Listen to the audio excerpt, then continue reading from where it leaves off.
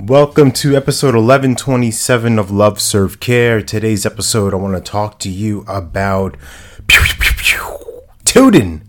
That's right, you darn Tootin. That's what we're talking about. I shared a post, an episode link yesterday on the socials around this Mastery podcast I was a part of. So I want to give a quick shout out to Dr. Sass and her team for the awesome production, the creation, the masterful display that they've given to me, that they've allowed me to have as far as content and sharing with people, with the world, and sharing my message. And I love the episode title, Destined for Brilliance. What a beautiful title.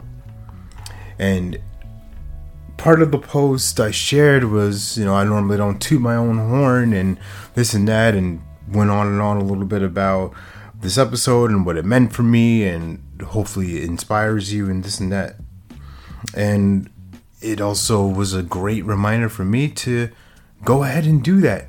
Not apologize, not be flimsy or weak in the sense of I'm my greatest cheerleader. I root on people all the time. I'm hyping people up. I'm the hype man of hype men, right? Flavor Flav ain't got nothing on me. All jokes aside, I get to be my greatest champion, and I create that. And I watched the episode in full, and it was interesting for me. Like, whoa, there's this guy. There's him. I'm him, right? I'm watching myself. I'm listening to me. I'm observing. I'm noticing, and not judging. Just recognizing, like, wow, that's me. That is pretty cool. And I share all of that for you so that you can step forward in that, so you can let people know how brilliant you are, so you can express to the world how powerful you are.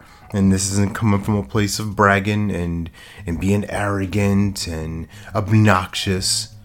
It's a thing of service. It's a place to come from with service, because if nobody knows how awesome you are, how powerful you are, what you're able to create in the marketplace, then you're doing them a disservice by not inviting them into that, by not enrolling them into that possibility of you being a solution.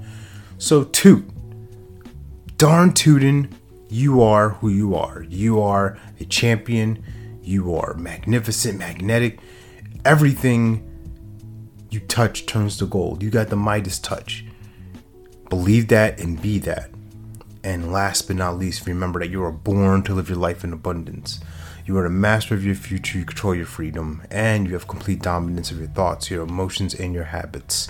Take care. God bless. Stay blessed.